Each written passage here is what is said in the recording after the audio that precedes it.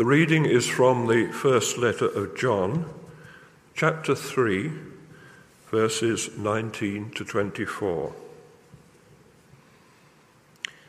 This then is how we know that we belong to the truth, and how we set our hearts at rest in his presence, whenever our hearts condemn us. For God is greater than our hearts, and he knows everything. Dear friends, if our hearts do not condemn us, we have confidence before God and receive from him anything we ask, because we obey his commands and do what pleases him. And this is his command, to believe in the name of his Son, Jesus Christ, and to love one another as he commanded us. Those who obey his commands live in him, and he in them. And this is how we know that he lives in us. We know it by the Spirit he gave us. This is the word of the Lord. Thanks be to God.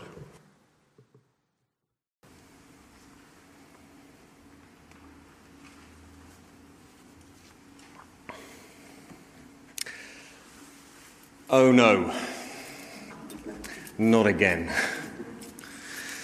No, not me preaching. Oh no, not again. I wonder how many of us have uttered those words in frustration or maybe despair this week. Oh no, not again. Why did I say it? Why did I say it and use that graceless tone and manner again? Why did I give in to that thought, that desire that I didn't really want to, but just wasn't strong enough not to? Again. How is it that despite my best intentions and prayer, I have failed to do what was good for me, what would have been good for my family, for those around me, and I've taken the easy route out again? These are the struggles that we all face, aren't they? Sometimes, though, the struggle isn't just what we say or do, but it's also in what we believe. I don't know how you've been finding these times in 1 John, but as you've gone through these words over these last few weeks, these words that are penned by one of Jesus' closest followers, and you've gone through them, you've been listening to them, and time and again you've been urged to love God and to love each other. You've been warned against loving the world. You've been reminded to behave in godly ways. And against that backdrop, the accumulated experience of saying, oh no, not again, it's caused you to question. Am I really a Christian? Why can't I love my brothers and sisters more like Jesus did, more like Jesus tells me to do? How can I feel such animosity, dare I say, how can I feel such hatred towards someone else who is supposed to be my brother or sister and whom I should love dearly? Friends, if any of this is you, then let me say this morning. You are not alone. You're not alone in this. This is the struggle that we all face. From time to time, yes, and in varying degrees, yes, but we all face this struggle. And what we desperately need is confidence and reassurance as we do so. How fantastic then that God has seen fit to include verses 19 to 24 of 1 John 3 in his word, because in these verses is more of the confidence that we all need to meet the struggle that we all face. So let's pray before we go any further. Heavenly Father, we thank you that this letter John wrote is part of your inspired word to us. And we ask this morning that you would open the eyes of our hearts to the truth that is contained within it. And we pray that in Jesus' name. Amen. So if you were with us last week, you will recall that we finished by seeing how John describes true brotherly love. If you remember that, he describes it as a love that is self-sacrificial, it's life-giving, it's generous, it's compassionate, it's practical, it's authentic, it's true, it's all these things. And of course, none of us are those things 100% of the time, are we? We're just not. We all have moments when we mistreat each other. True, we may not be as bad as Cain, who we were reminded about last week, Cain who literally butchered his brother, but we're certainly nowhere near the mark of Jesus. We ebb and flow between those two extremes, if you like, hopelessly inconsistent. Sometime more like Jesus, yes. Sadly, more often than not, though, more like Cain. But John knows this. He knows that his readers need to be reminded that we're not made right with God by what we do, but by faith in Jesus. And so he writes, and this is my first point this morning, he writes to reassure their hearts. Take a look at verse 19. If you've got your Bible with you, I hope you have. This would be a good time to open it. Go back to 1 John 3, whether that's a physical Bible or something on a device. Do open it up at 1 John 3. And I'm reading now from verse 19. This is how we know that we belong to the truth, and how we set our hearts at rest in his presence.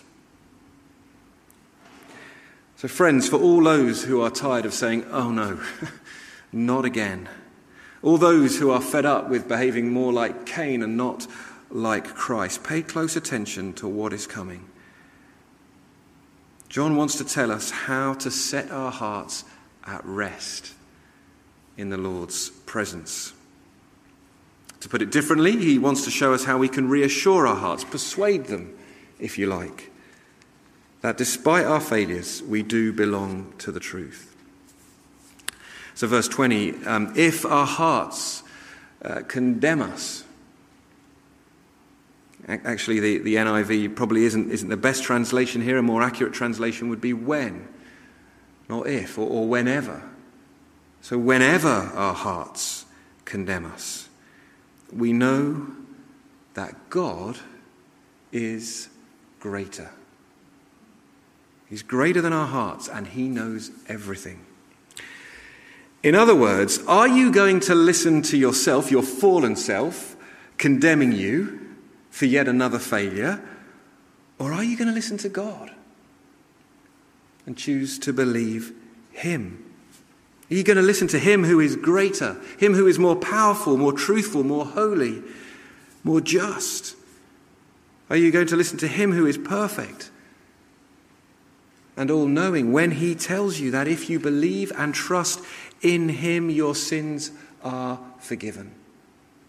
Past, present, and future. When you came to me, God says, when you came to faith in me, did you not realize that I knew everything? I forgave you, knowing full well that you would fail me for the umpteenth time in 2021, or in new ways in 2021. I knew those times were coming. If your heart condemns you, John says, you need to apply the objective knowledge of God's word to silence the doubts of your heart. How can we condemn that which God has declared righteous? That's nuts, isn't it? That's nuts. But you may say, yeah, but you don't know what I did. You don't know actually how like Cain I have been recently. You don't know that. And John would say, no. He'd say, look at the direction of travel of your life. Look at the totality of it. Don't look at isolated incidents, however frequent or however similar they may be. Do you remember last week I said that John seems to be far more interested in our direction of in the direction of travel, our direction of travel, than he does seem to be with perfection in it. Because we're all, I said, on one of two pathways. We're either tracking more towards God, or we're tracking away from God. One of the two. And yes, we may be tracking towards God imperfectly, And the danger of reading 1 John sometimes is that we fail to see that. We fail to see that we're either on one trajectory or the other. And so when John appears to speak in absolutes, we can begin to question our very salvation. And John would say, no, no. The very fact that you are concerned enough to question your salvation is evidence of the Spirit's work in your life, moving you forwards on that pathway towards God and not away from him. The very fact that you question, the very fact that you are remorseful and say, oh no, not again. The fact that you wish things were different, it's all evidence of your direction of travel. And so, whenever our hearts condemn us, we know, we remember the truth, we apply our minds and we tell ourselves that. We know that God is greater than our hearts, John says, and he knows everything. You know, these not again moments are actually wonderful opportunities that are given to us to allow our hearts to be warmed again by the gospel. Because the truth is that nothing we do deserves God's love. Nothing we do deserves his mercy. Nothing we do deserves forgiveness. In fact, our rebellion and our actions deserve his judgment and separation from him, a separation that left unchecked will remain forever. But in grace alone, by faith alone, in Christ alone, there's our salvation. We deserve death, and he gave us life. God is greater. This is the gospel.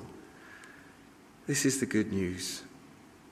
The question, how do we reassure our hearts? The answer, by reminding ourselves that God is greater and the gospel is good news. These are gospel opportunities.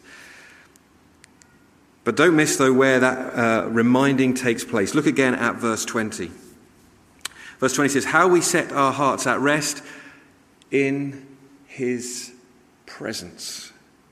In other words, reassurance comes through time in God's word and when we speak to him in prayer. It is in his presence, and this is our second main point, main heading this morning, the blessing of reassured hearts. Take a look at verse 21.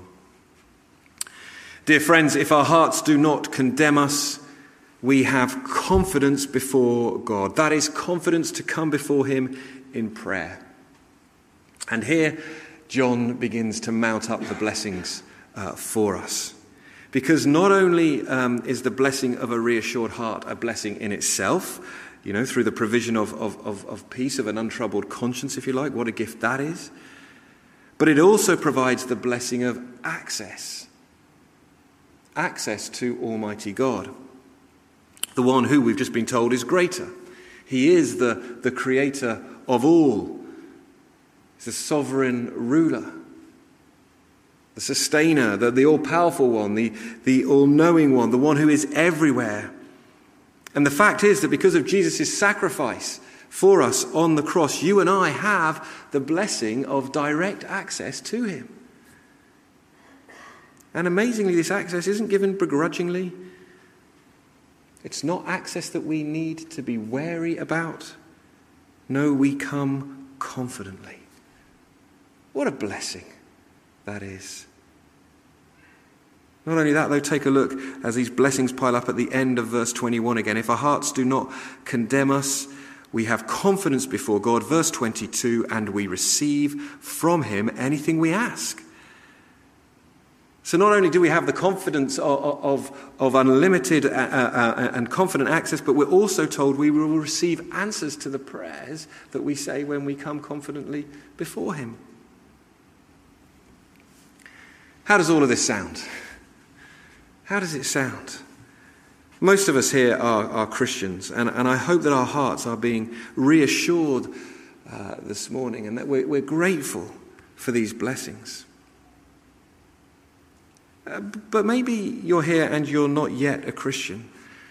Maybe although you come along to St. John's or you're watching online, you've not really committed your life to the Lord Jesus Christ yet. If that is you, Can I ask, how does the blessing of an untroubled heart sound? How does the blessing of a heart that doesn't condemn you sound? Do you not like to get access to the one who is in charge of everything and to get answers back from him? That is possible. It really is possible. But there are a few words of warning here. So let's just have a look at them. First, let John complete his sentence in the letter. Take a look at verse 22 if you're following through.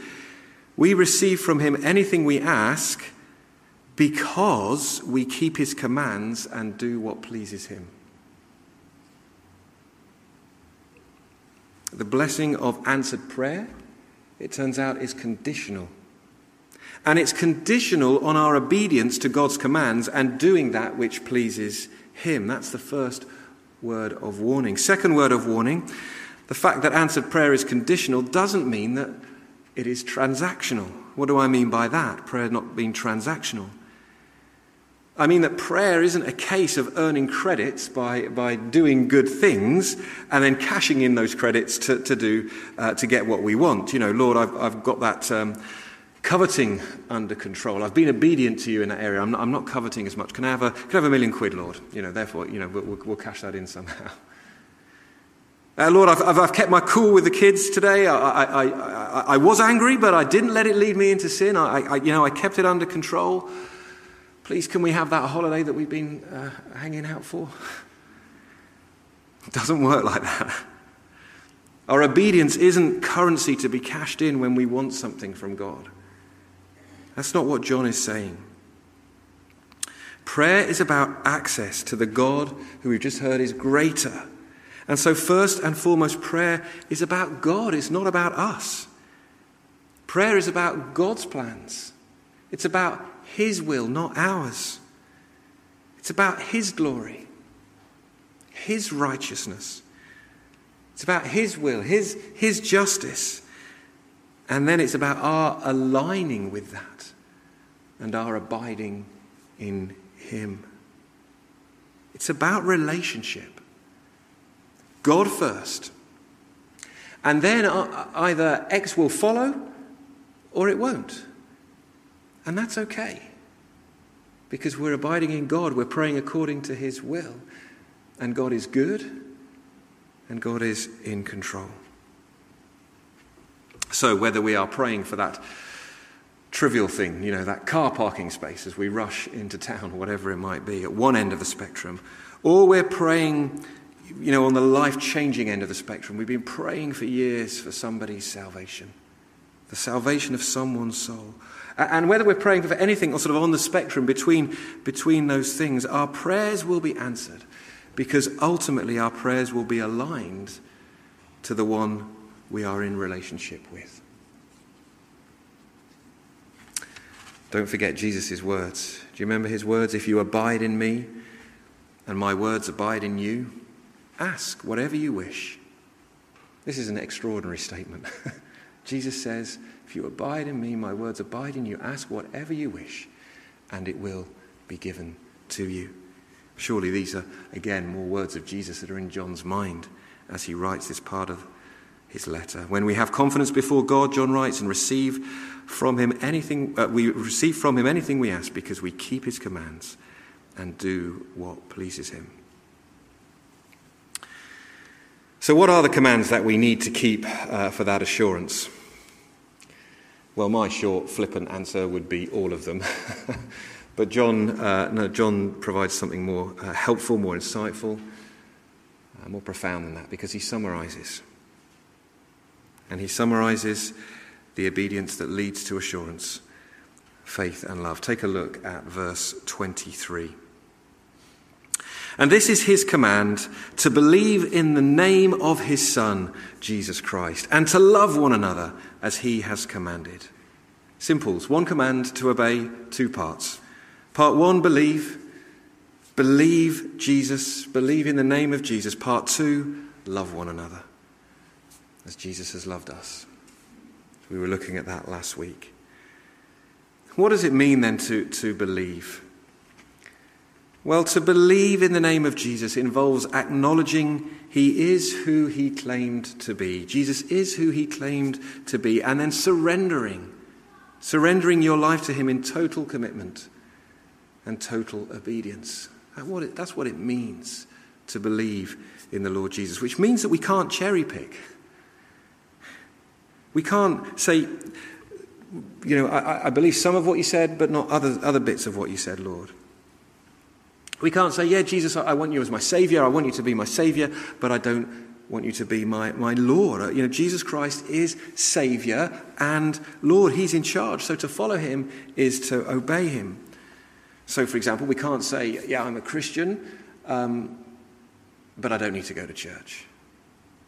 Because God's word encourages us, tells us to not give up meeting together, to encourage each other when we do so. We can't say, I'm a Christian, but that bit, Lord, on addressing anger, that bit on lust, that bit on coveting, that bit doesn't apply to me. I can carry on with that. We are either living by faith or we're not. We're either loving each other or we're not. There is no halfway house here.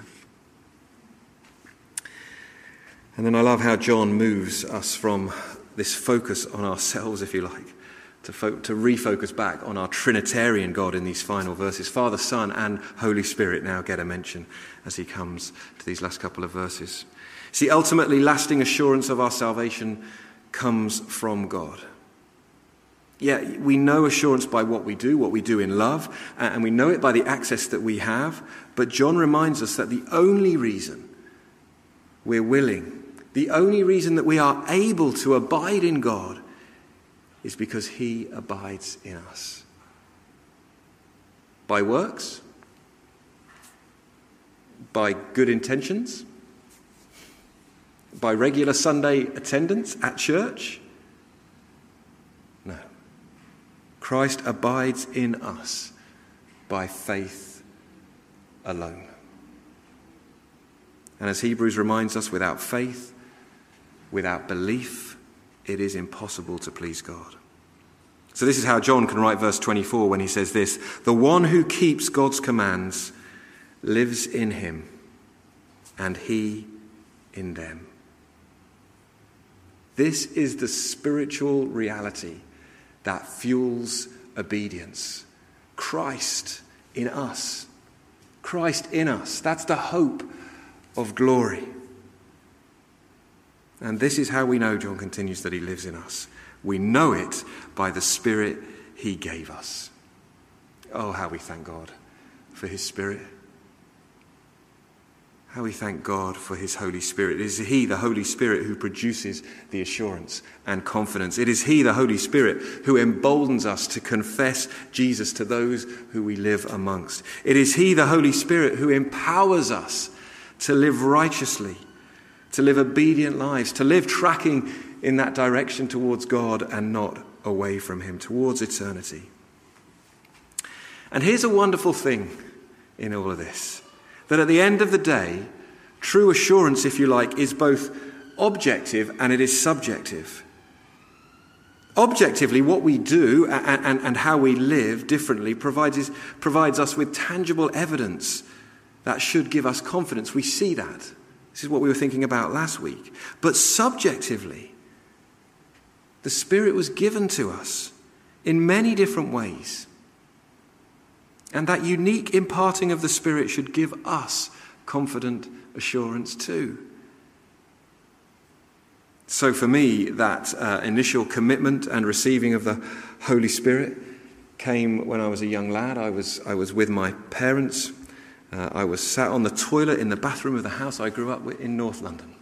Not literally, the toilet seat was down, just in case you're getting the wrong idea there. We'd been to a Christian event. I came back. I wanted to give my life to the Lord. I sat there, emotional, with my parents. And I confessed my sins to God, and I was flooded with a sense of peace. To use the language of 1 John, my heart was at rest. It was reassured. It was persuaded, if you like, by the Spirit. And I was able to enter into his presence in a way impossible before. I didn't understand it fully then. I don't understand it fully now. It's called faith for a reason. But I know I belong to the truth. And I know that he lives in me. I know that he prompts me to love others. I know that he is teaching me truth through his word. I know he is convicting me of sin often.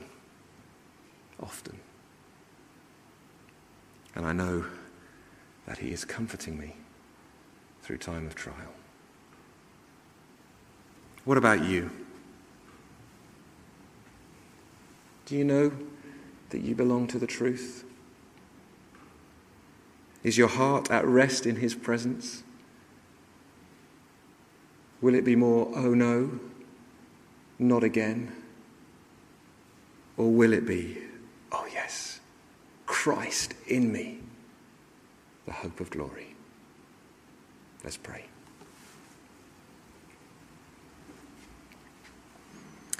Father, we come before you this morning grateful and confident in the access that you have provided for us through your Son. Please would you reassure our hearts that you are greater. We thank you for the gospel. We thank you for this access. We thank you for the confidence that you will answer us. And we ask that you would help us now to keep believing, to keep trusting in the name of Jesus. Help us to keep loving each other for your name and for your glory, we pray. Amen.